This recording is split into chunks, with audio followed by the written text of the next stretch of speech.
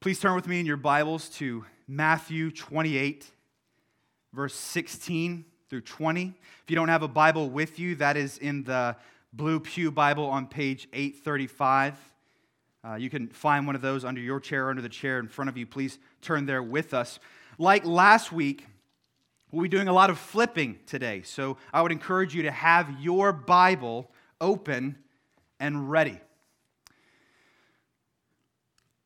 Today we're in week 2 of our series on ecclesiology, the doctrine of the church. Last week we started by answering the question, what is the church? It's not a building, it's an assembly, it's a gathering of people who've been redeemed by the grace of God through faith in Christ alone. We saw throughout the Gospel of Matthew, specifically in Matthew 16 and 18, that Jesus is the foundation of His church, that it is on the proclamation of and faith in His gospel that Jesus Himself builds His church. We looked at 3 categories theologians have used to try to take what the New Testament teaches and define the church. First, we saw that the church is both universal and it is local.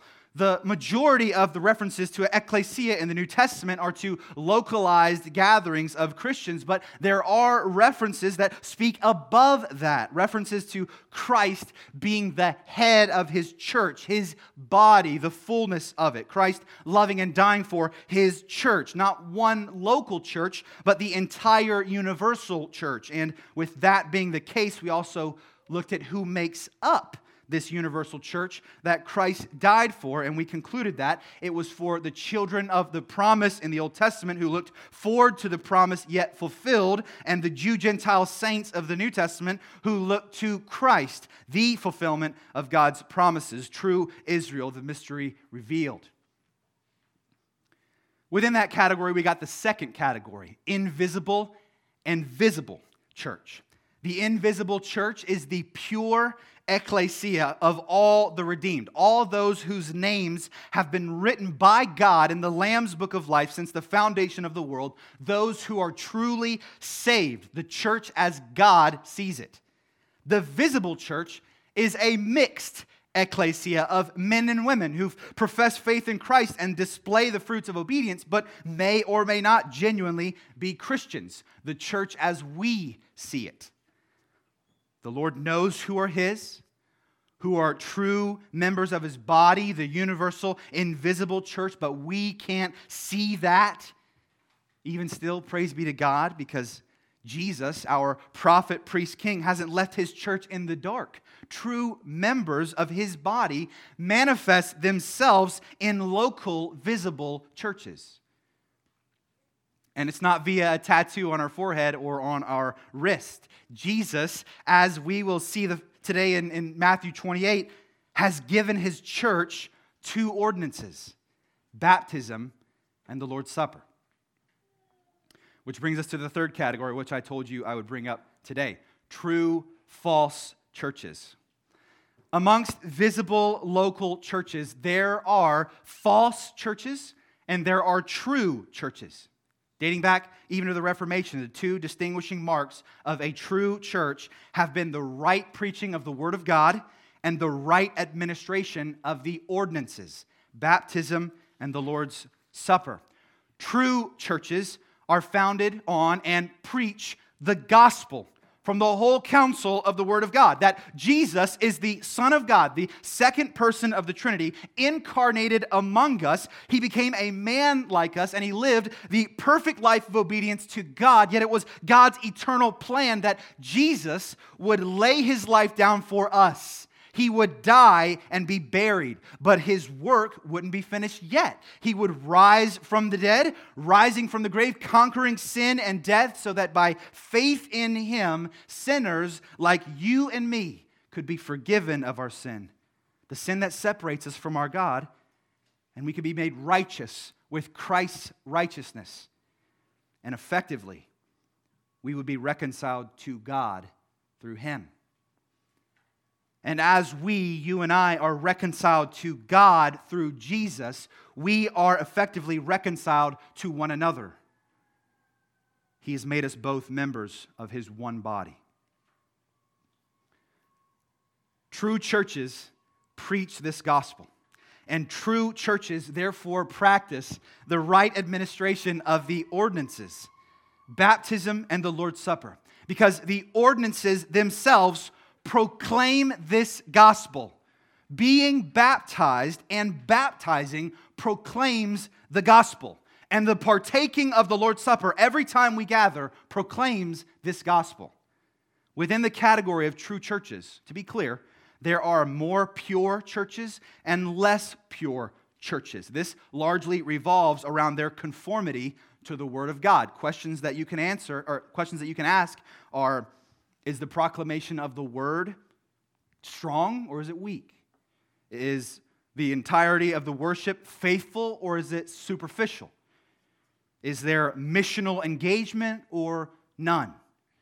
A church can preach the gospel, administer the ordinances, but be in a different place of purity than another and still be a true church.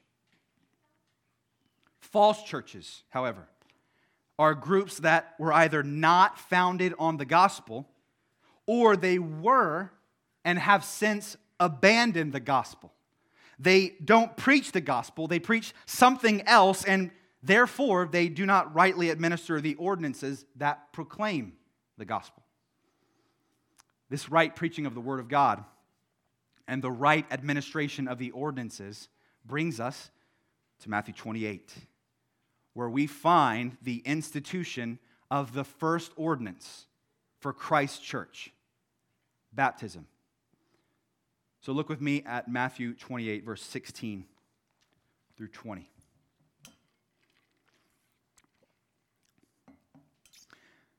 Now, the 11 disciples went to Galilee, to the mountain to which Jesus had directed them. And when they saw him, they worshiped him, but some doubted. And Jesus came and said to them, "All authority in heaven and on earth has been given to me. Go, therefore, and make disciples of all nations, baptizing them in the name of the Father and of the Son and of the Holy Spirit, teaching them to observe all that I've commanded you. And behold, I am with you always to the end of the age." This is the word of the Lord. Thanks be to God. 3 overarching points for us this morning, and I'm going to give them to you here up front. First, the keys, the church, and the ordinances, specifically baptism. That's the first point.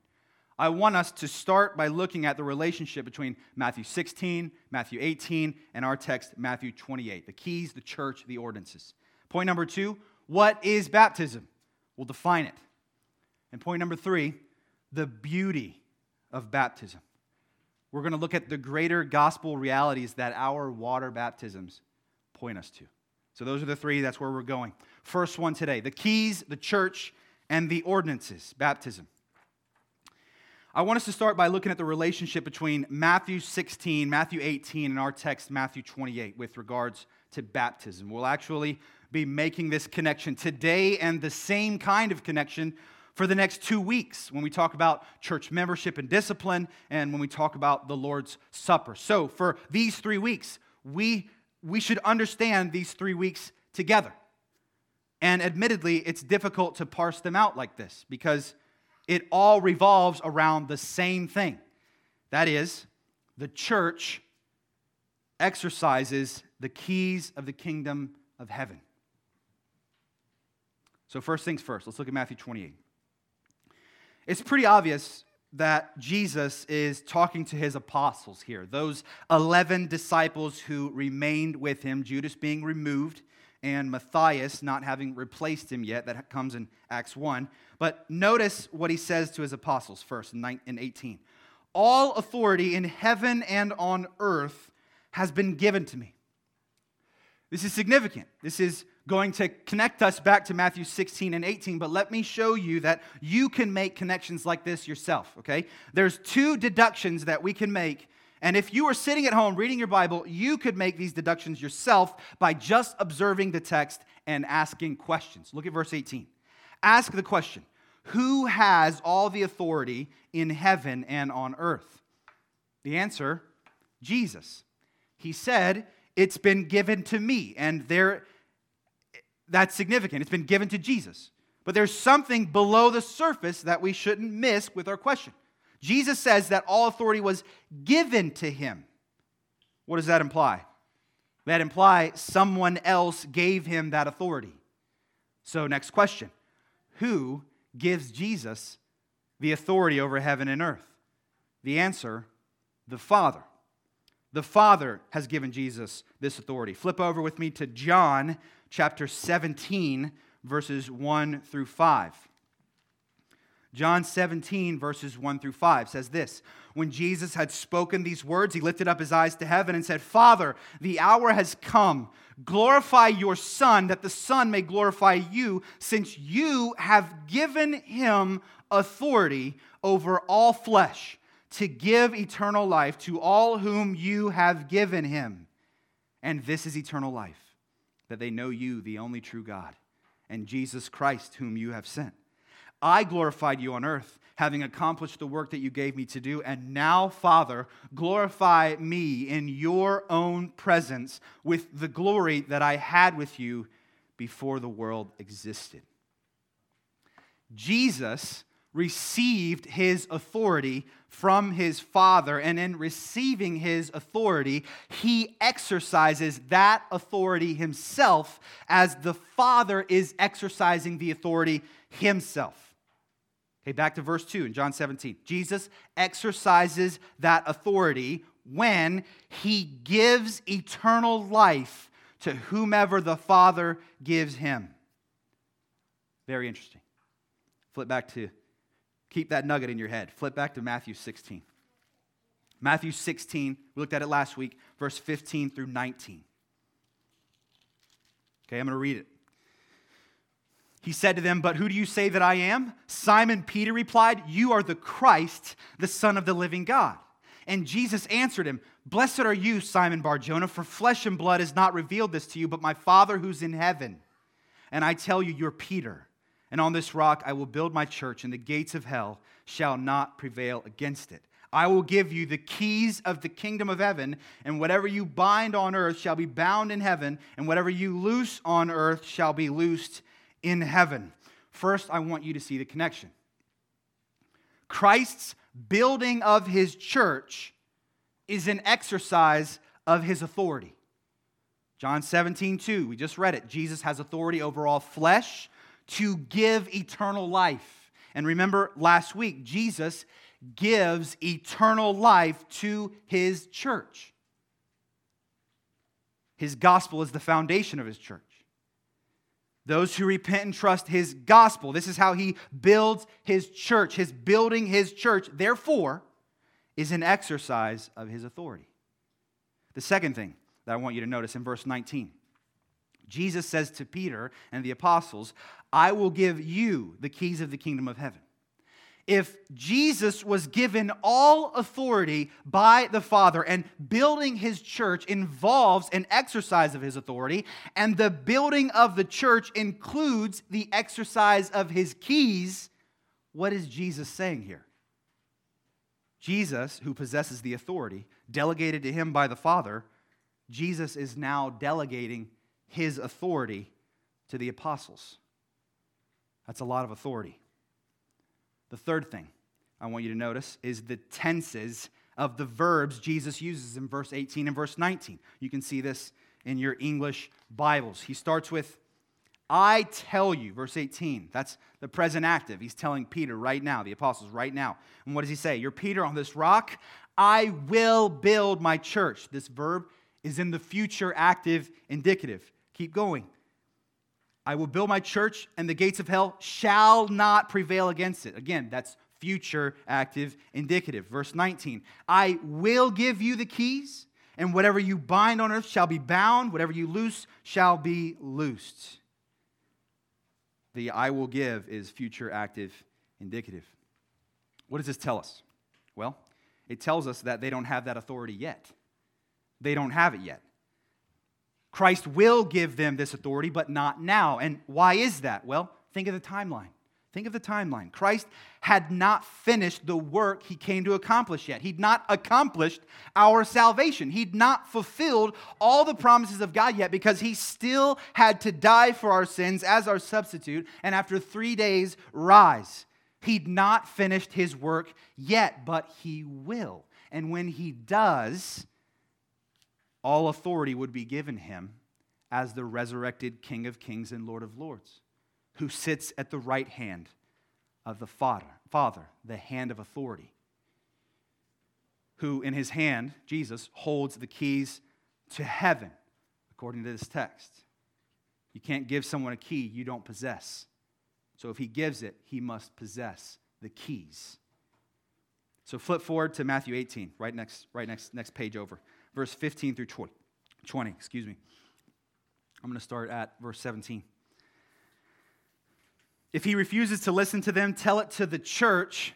And if he refuses to listen even to the church, let him be to you as a Gentile and a tax collector. Truly I say to you, whatever you bind on earth shall be bound in heaven, and whatever you loose on earth shall be loosed in heaven. The connection here with Matthew 16 is that the same language that Jesus uses to describe the exercising of the keys by his apostles is the language he uses here, but it's not in reference to his apostles. Who is he referencing? The church. Verse 17's connection to verse 18 is important.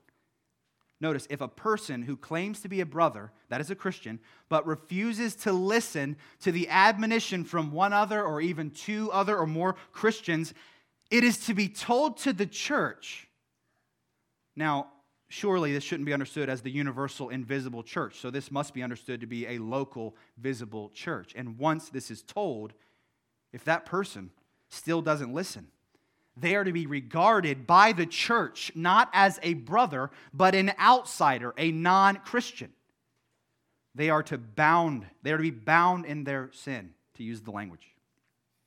Now, we'll walk through that in more detail next week, Lord willing. But the connection I want you to see from Matthew 28 to Matthew 16 to Matthew 18 here is this. The authority that the Father gave to Jesus, that Jesus gave to the apostles to exercise the keys of the kingdom of heaven, to bind and to loose on earth, that authority is now given to the church. In Matthew 18, the church removes a member of its body, signifying that person is still bound in their sin.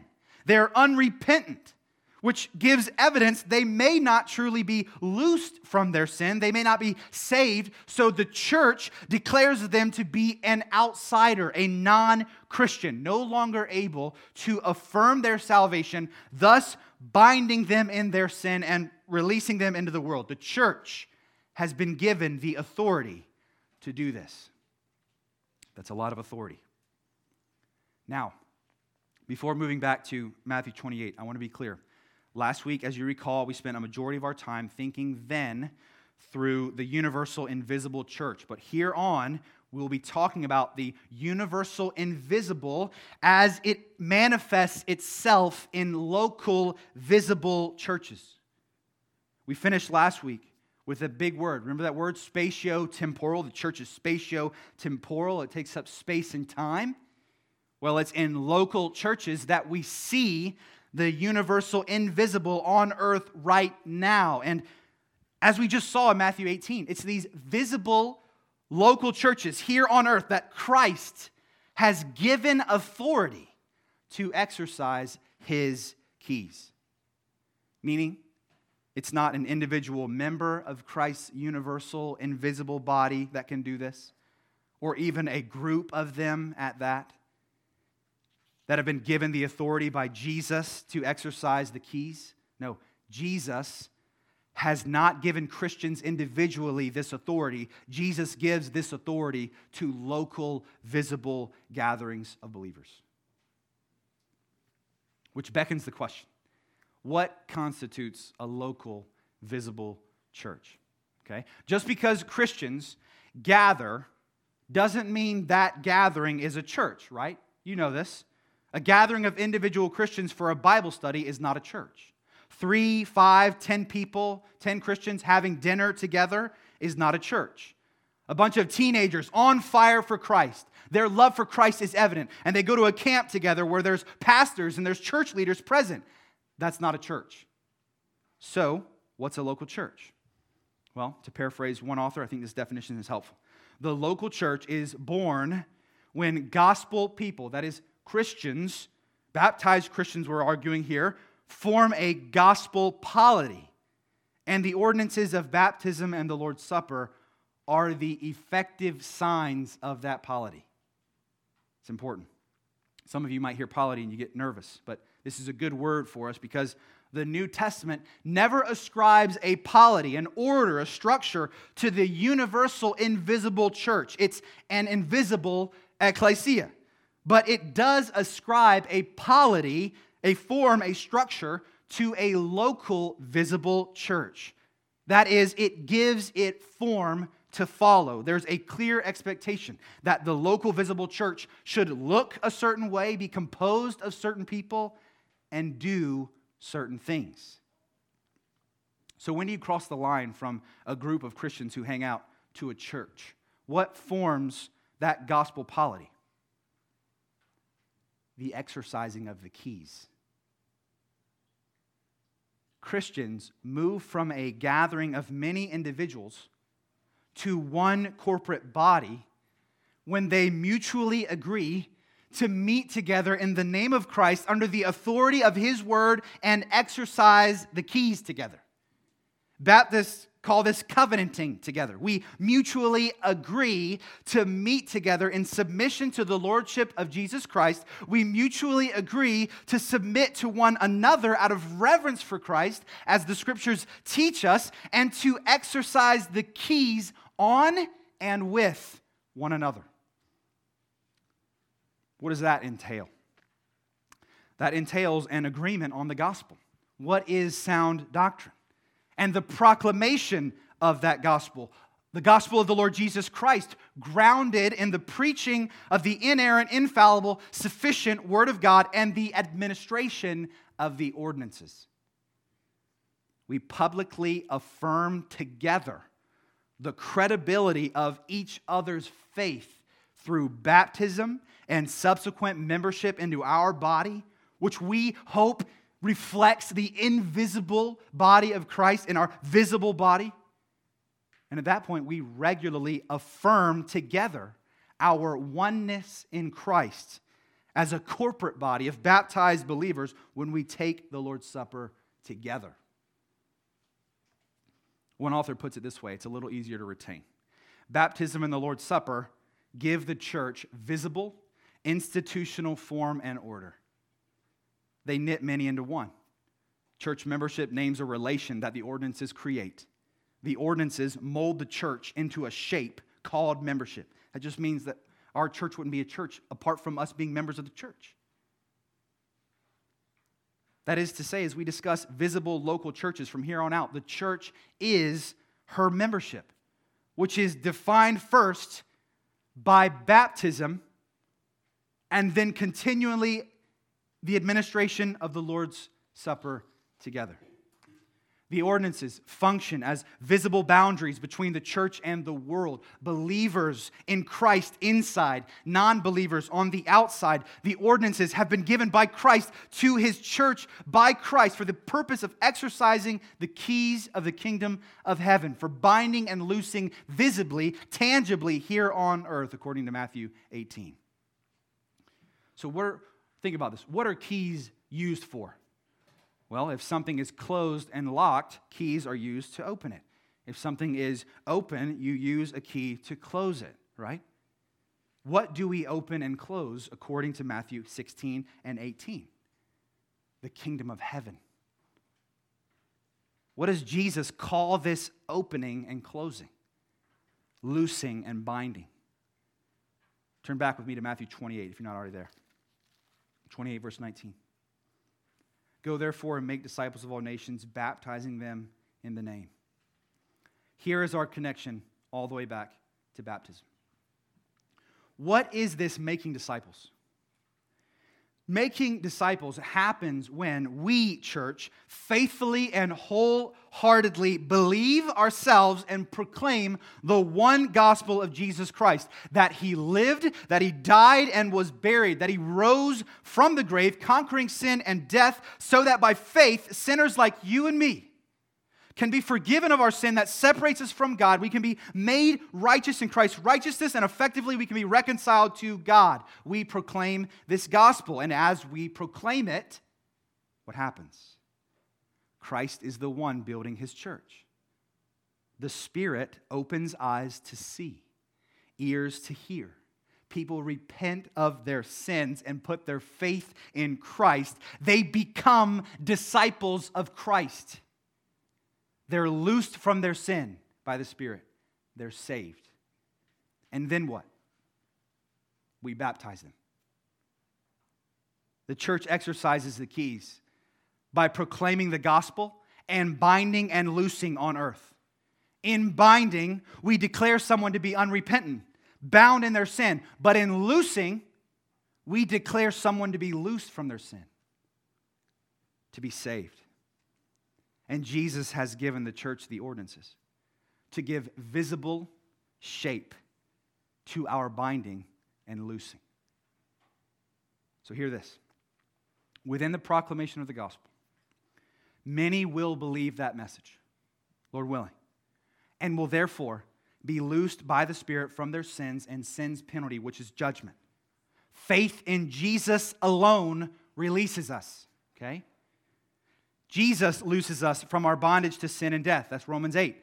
But Jesus gives the church the authority to bind and loose on earth. And what we do visibly on earth is reflective of what is happening invisibly in heaven.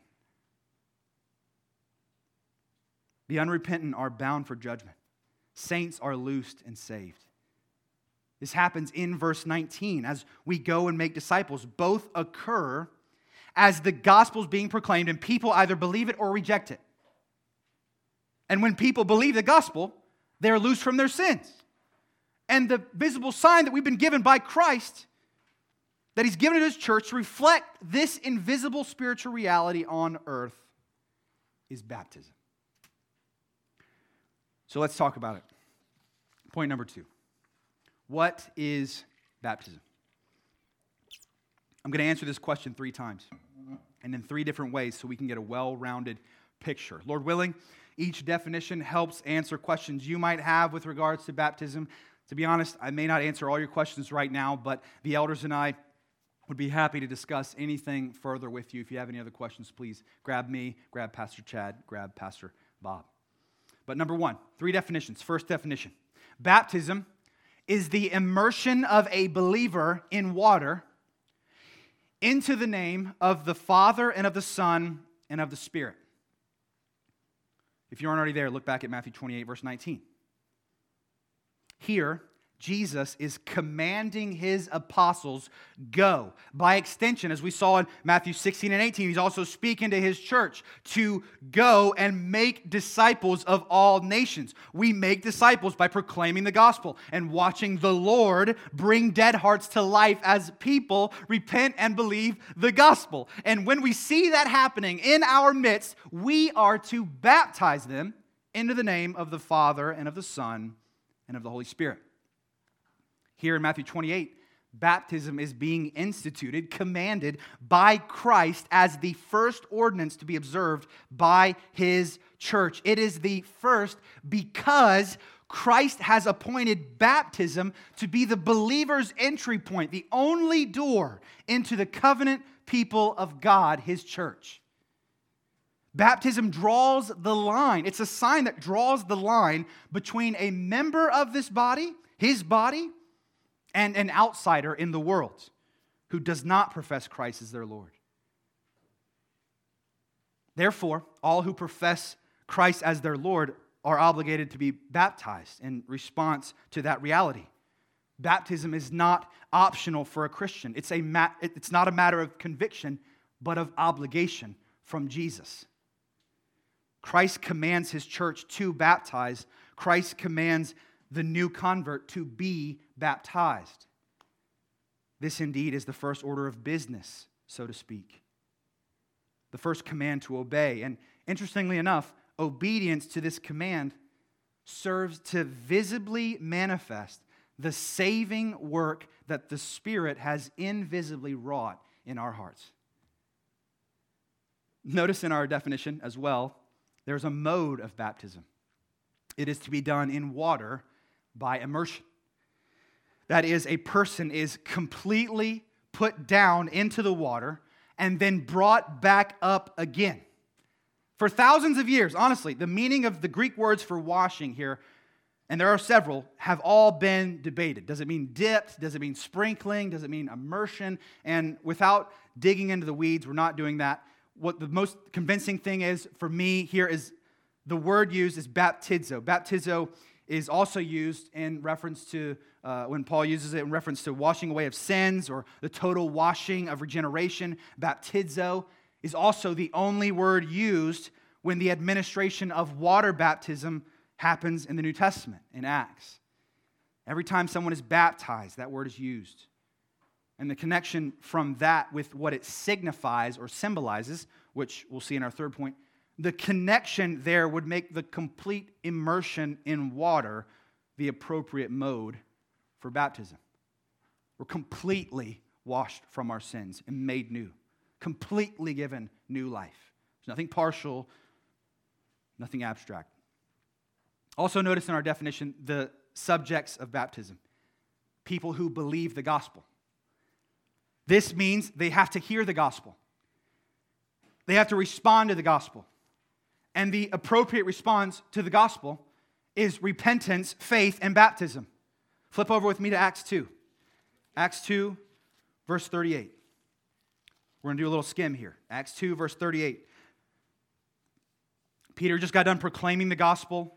Verse 38, verse 37, they asked, what shall we do? Verse 38, Peter says, repent and be baptized, every one of you, in the name of Jesus Christ, for the forgiveness of your sins, and you will receive the gift of the Holy Spirit.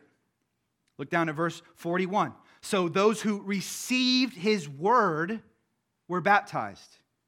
And there were added that day about 3,000 souls. Okay, flip over to Acts 8, verse 12.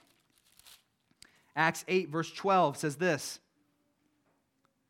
But when they believed Philip as he preached good news about the kingdom of God and the name of Jesus Christ, they were baptized, both men and women. Look down to verse 26. Now an angel of the Lord said to Philip, rise and go toward the south to the road that goes from Jerusalem to Gaza. This is a desert place.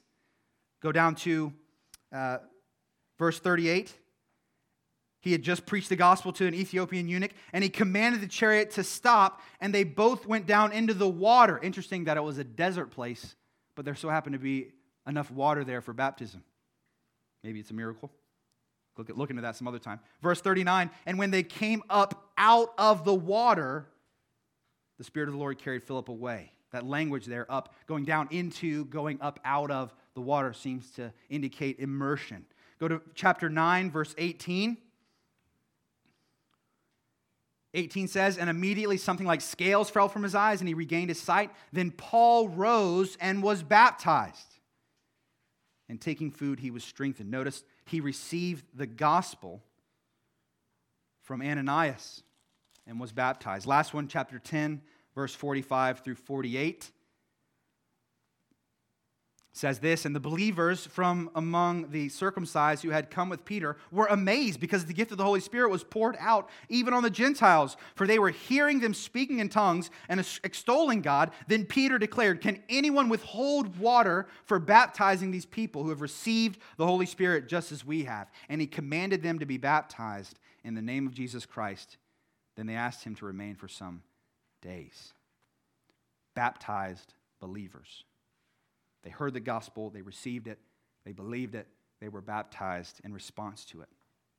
This also brings into the discussion the baptism of the Holy Spirit. Now, I want to bring this up to be clear. In Matthew 3, John the Baptist does himself say that Jesus came to baptize with the Holy Spirit and with fire. That is a cleansing, refining fire. And he does. But I want to make clear here The abundant pouring out of the Holy Spirit in these ways in Acts.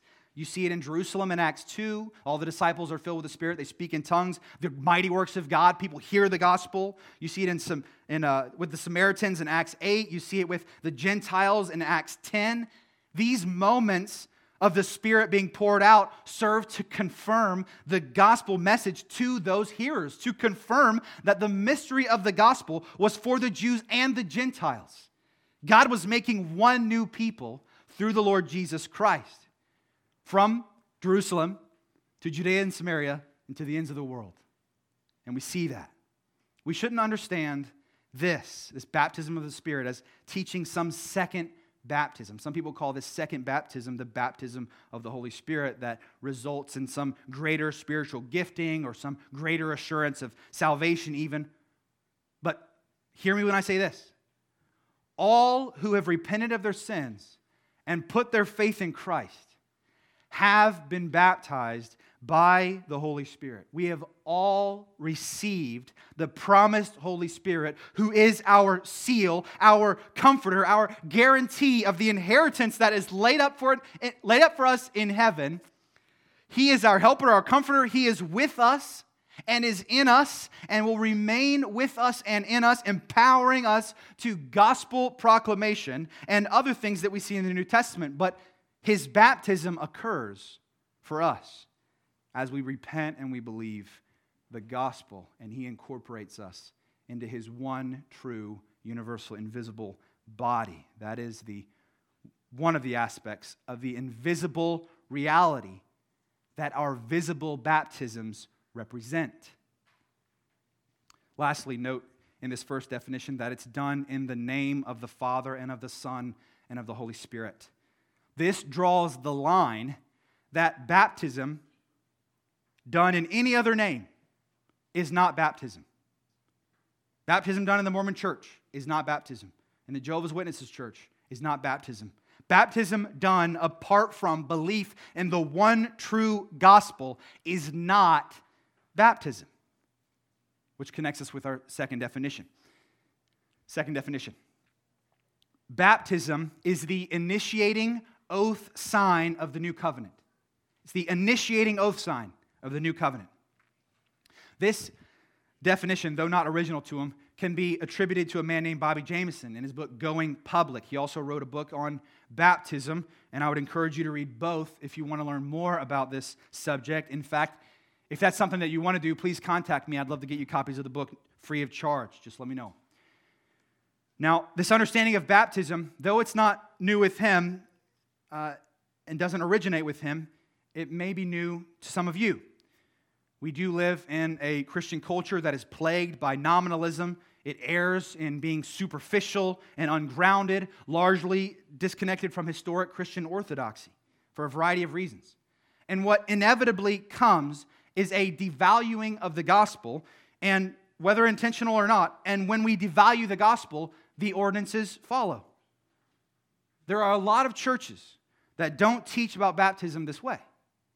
But baptism has been understood as the initiating oath sign of the new covenant for the majority of church history, I would argue beginning in its conception.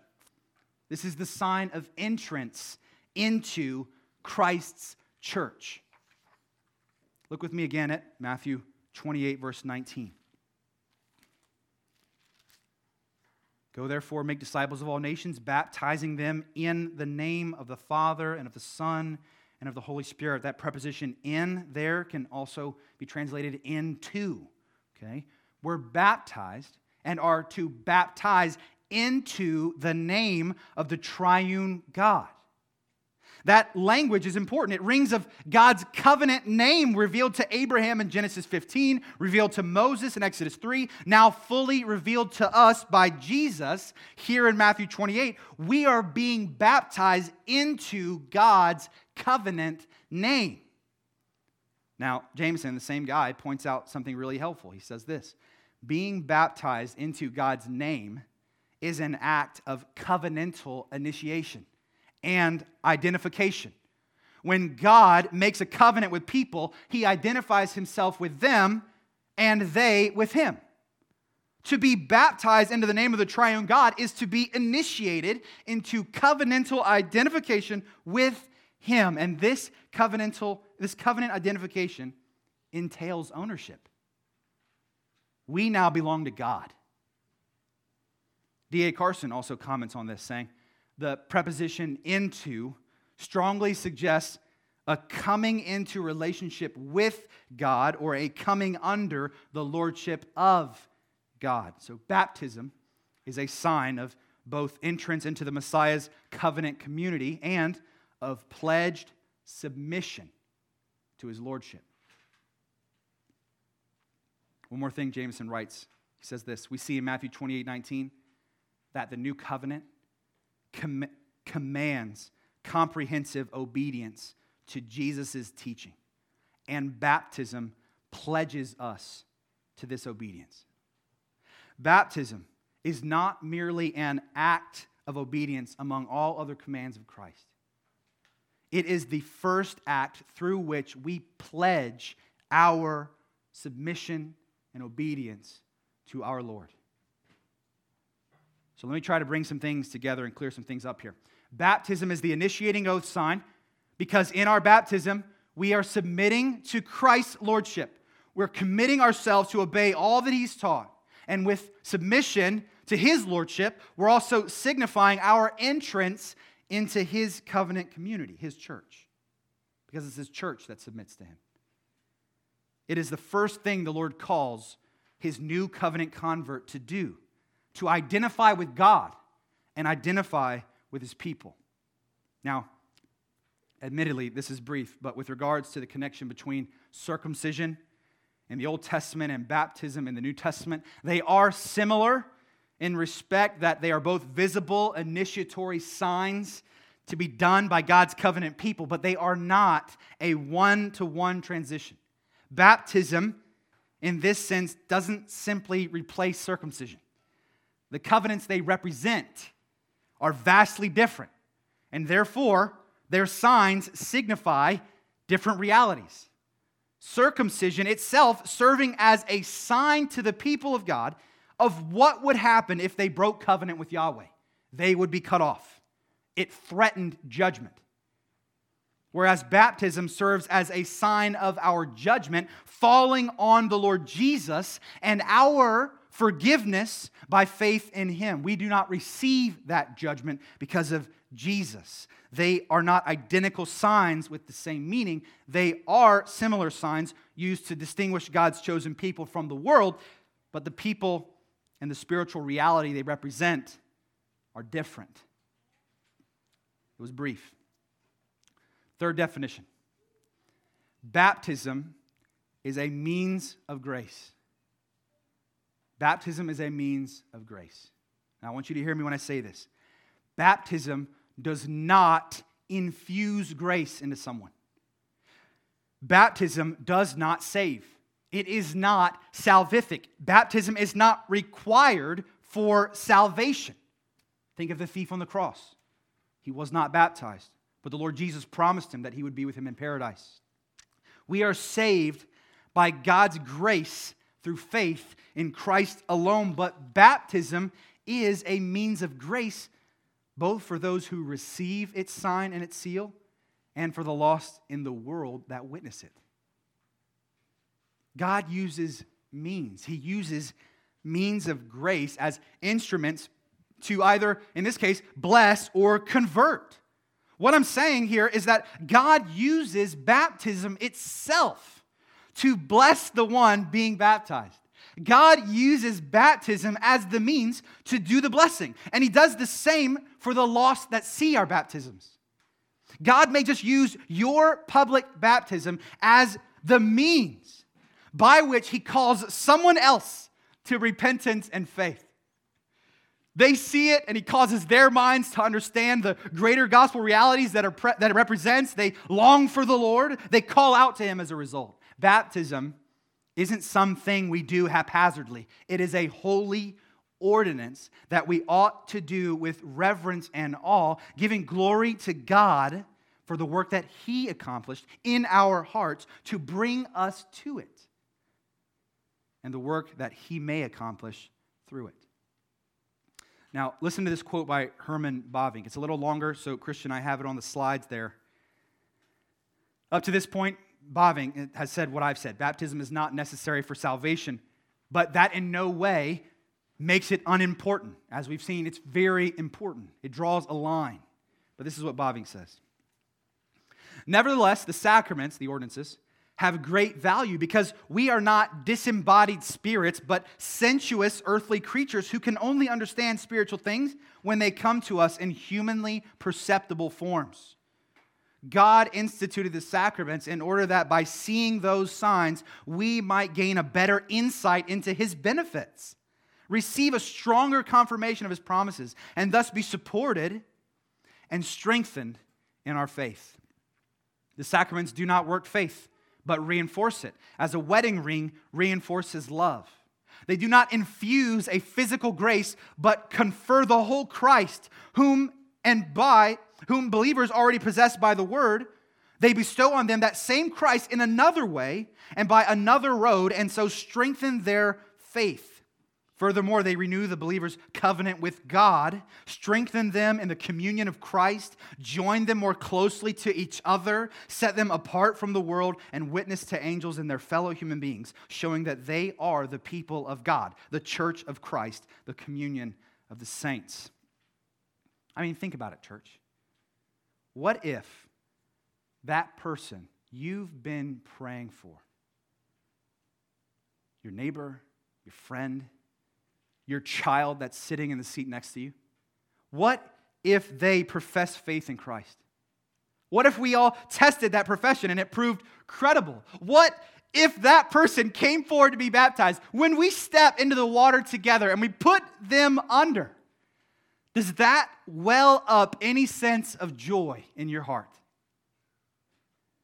Does that thought alone embolden you, empower you, well you up with excitement to think we've put them down, put them in there to bring them back up?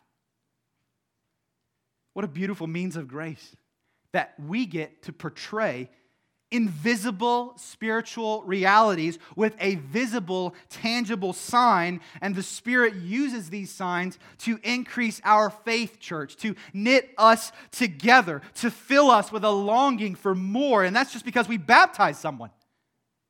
We witness a transitioning of kingdoms, of lordship. We get a glimpse of new creation, and we welcome a new brother or sister into the body of Christ. And that's beautiful. That's beautiful. Which brings us to our last point to close our time. The beauty of baptism.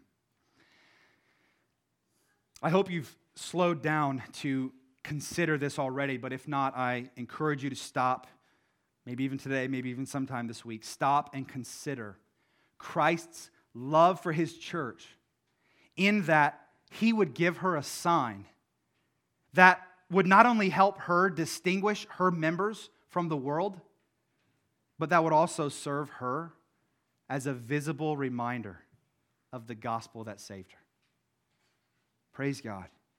As we close our time today, I want us to look at the beauty of this ordinance. As we see it in the New Testament, we see its beauty and all the things that baptism actually signifies and symbolizes. For those who are members at RBC, I pray that this would remind you of your own baptism, and when you remember, I pray these truths would bring you joy and encouragement. For those here who are guests with us, who've professed faith in Christ as Lord and have been baptized into His name, I pray the same for you, joy and encouragement. For those here who claim Christ as Lord but haven't gone public with their faith, you haven't been baptized, I pray that the Spirit would use these realities to swell within you a deeper love for the gospel and a desire to be baptized into your Lord's name. Finally, if you're here and you don't believe the gospel, I pray that the Spirit would create in you a longing for Him, for relationship with Him, for inclusion into His body, a longing for all these things that are true of baptized believers, because, friend, they can be true for you. Talk to anyone you've seen up here this morning, and we would love to talk to you about what it means to repent of your sins, put your faith in Christ, and be baptized. But looking at the beauty of baptism, I want to give us 5 things that we can hold on to. 6.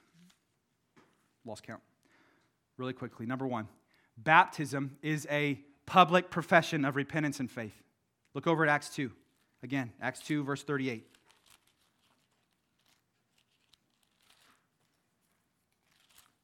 What happens?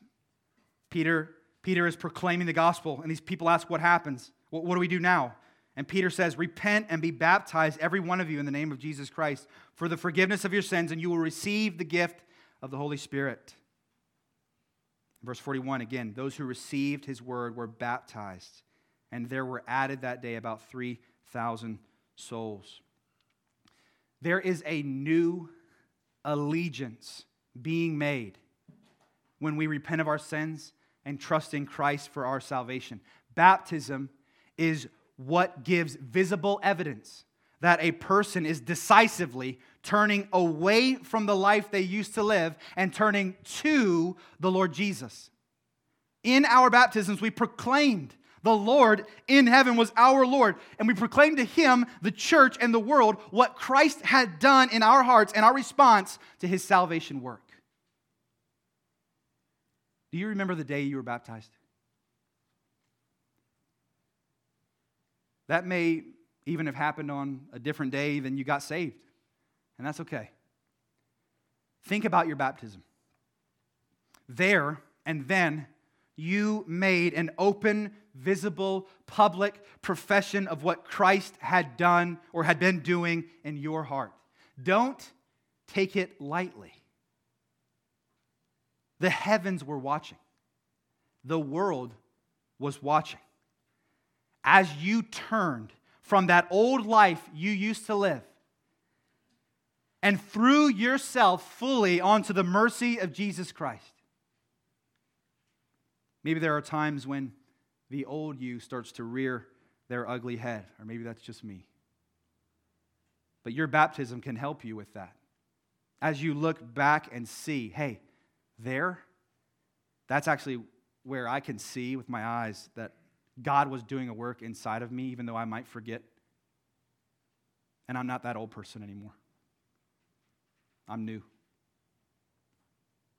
Second, baptism is a sign of forgiveness and cleansing of sins.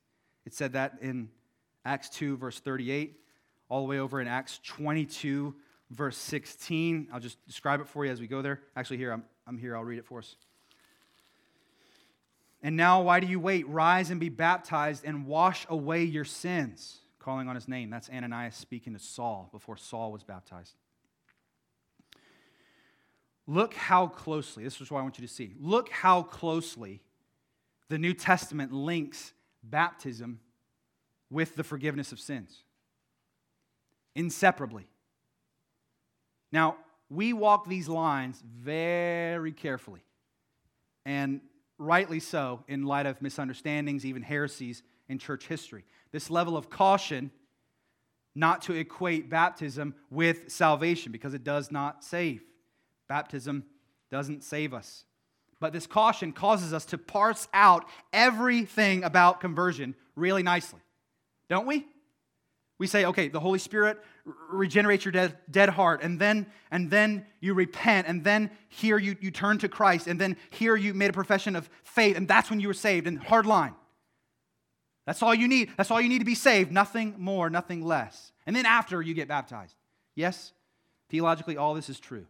All of this is true and right and good. But let's not be afraid to talk about baptism the way the New Testament speaks about baptism. When the New Testament speaks about baptism, it doesn't parse it out. It actually speaks about the entirety of a person's conversion in this one act. Repentance, trust, forgiveness of sins, reception of the Spirit, baptism, and it can refer to the person's whole conversion by mentioning one or two moves within the process, or all of them. Theologians call this a synecdoche. A synecdoche is a figure of speech in which a part can stand for a whole and the whole can stand for the part. Usually, baptism is the word used to represent the whole. Look over at Galatians 3. I'll show you this. Galatians 3, verse 27. For as many of you as were baptized into Christ have put on Christ. Should we assume that Paul is forsaking repentance, forsaking trust in Christ, forsaking the gospel? He's only saying as long as you've been baptized into Christ, you've been baptized, you've put on Christ. No, we can't say that. It would be unhelpful for us to parse it out, that this only refers to a person's immersion in water physically. To be baptized into Christ entails everything else. Repentance, trust, forgiveness of sins, reconciliation with God, reception of the Holy Spirit, entrance into His body. Another way to say this is when the New Testament writers speak of baptism, they assume the presence of repentance and trust. They assume it's all there. So all that to say, when you think of your baptism, think about Christ really cleansing you from all your sin and forgiving you of all sin's penalty. Not that your baptism did that, but your baptism does show that. When you look at your baptism, you see your conversion. And yes, this should serve you as a visible sign to bring you assurance. When you doubt God's love, when you're tempted to forget the Lord, you can look at your baptism, which will bring to mind everything else. Third beautiful thing about baptism. Baptism is a sign of union with Christ's death, burial, and resurrection. Flip over to Colossians 2, verse 12 and 13. Having been buried with Him in baptism, in which you were also raised with Him through faith in the powerful working of God who raised Him from the dead, and you who were dead in your trespasses and the uncircumcision of your flesh, God made alive together with Him, Christ, having forgiven us all our trespasses.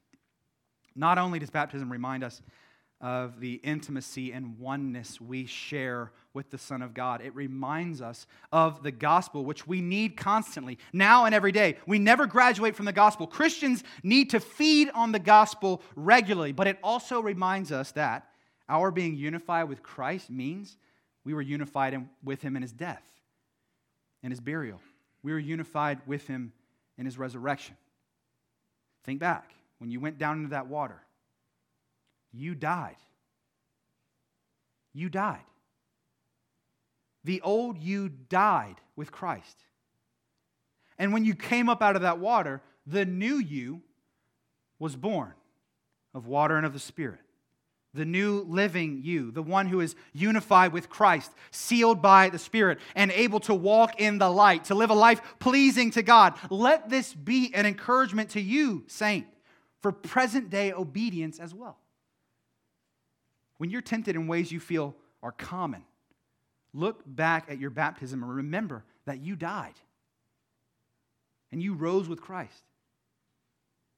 Let this be the fuel for putting sin to death in your mind and heart, in your life, and be the fuel for living like Christ. Fourth thing, flip over to 1 Peter 3.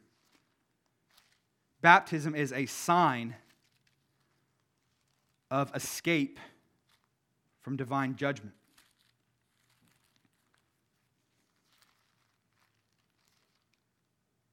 I'm blanking. Thanks. I sing the song, to be honest. 1 Peter 3. What does Peter write in verse 20 through 21? Because he speaks about Noah passing through the waters. Verse 20, because they formerly did not obey when God's patience waited in the days of Noah while the ark was being prepared, in which a few, that is 8 persons, were brought safely through the water. Baptism, which corresponds to this, now saves you, not as a removal of dirt from the body, but as an appeal to God for a good conscience through the resurrection of Jesus Christ. There's our synecdoche, remember? Baptism saves you. Peter equates Noah and his family passing through the waters of judgment, the flood, and passing through safely with our baptism. He says baptism saves you. Think the whole conversion process, remember? As an appeal to God for a good conscience through the resurrection of Jesus Christ. Notice, it's an internal appeal to God, and it is through Jesus Christ. that a person is saved even in this context. But the point being is that we were saved from something. And that something was God's divine judgment. We all deserved God's wrath for our sin. But thinking of our baptisms, when we went down into that water and the water surrounded us,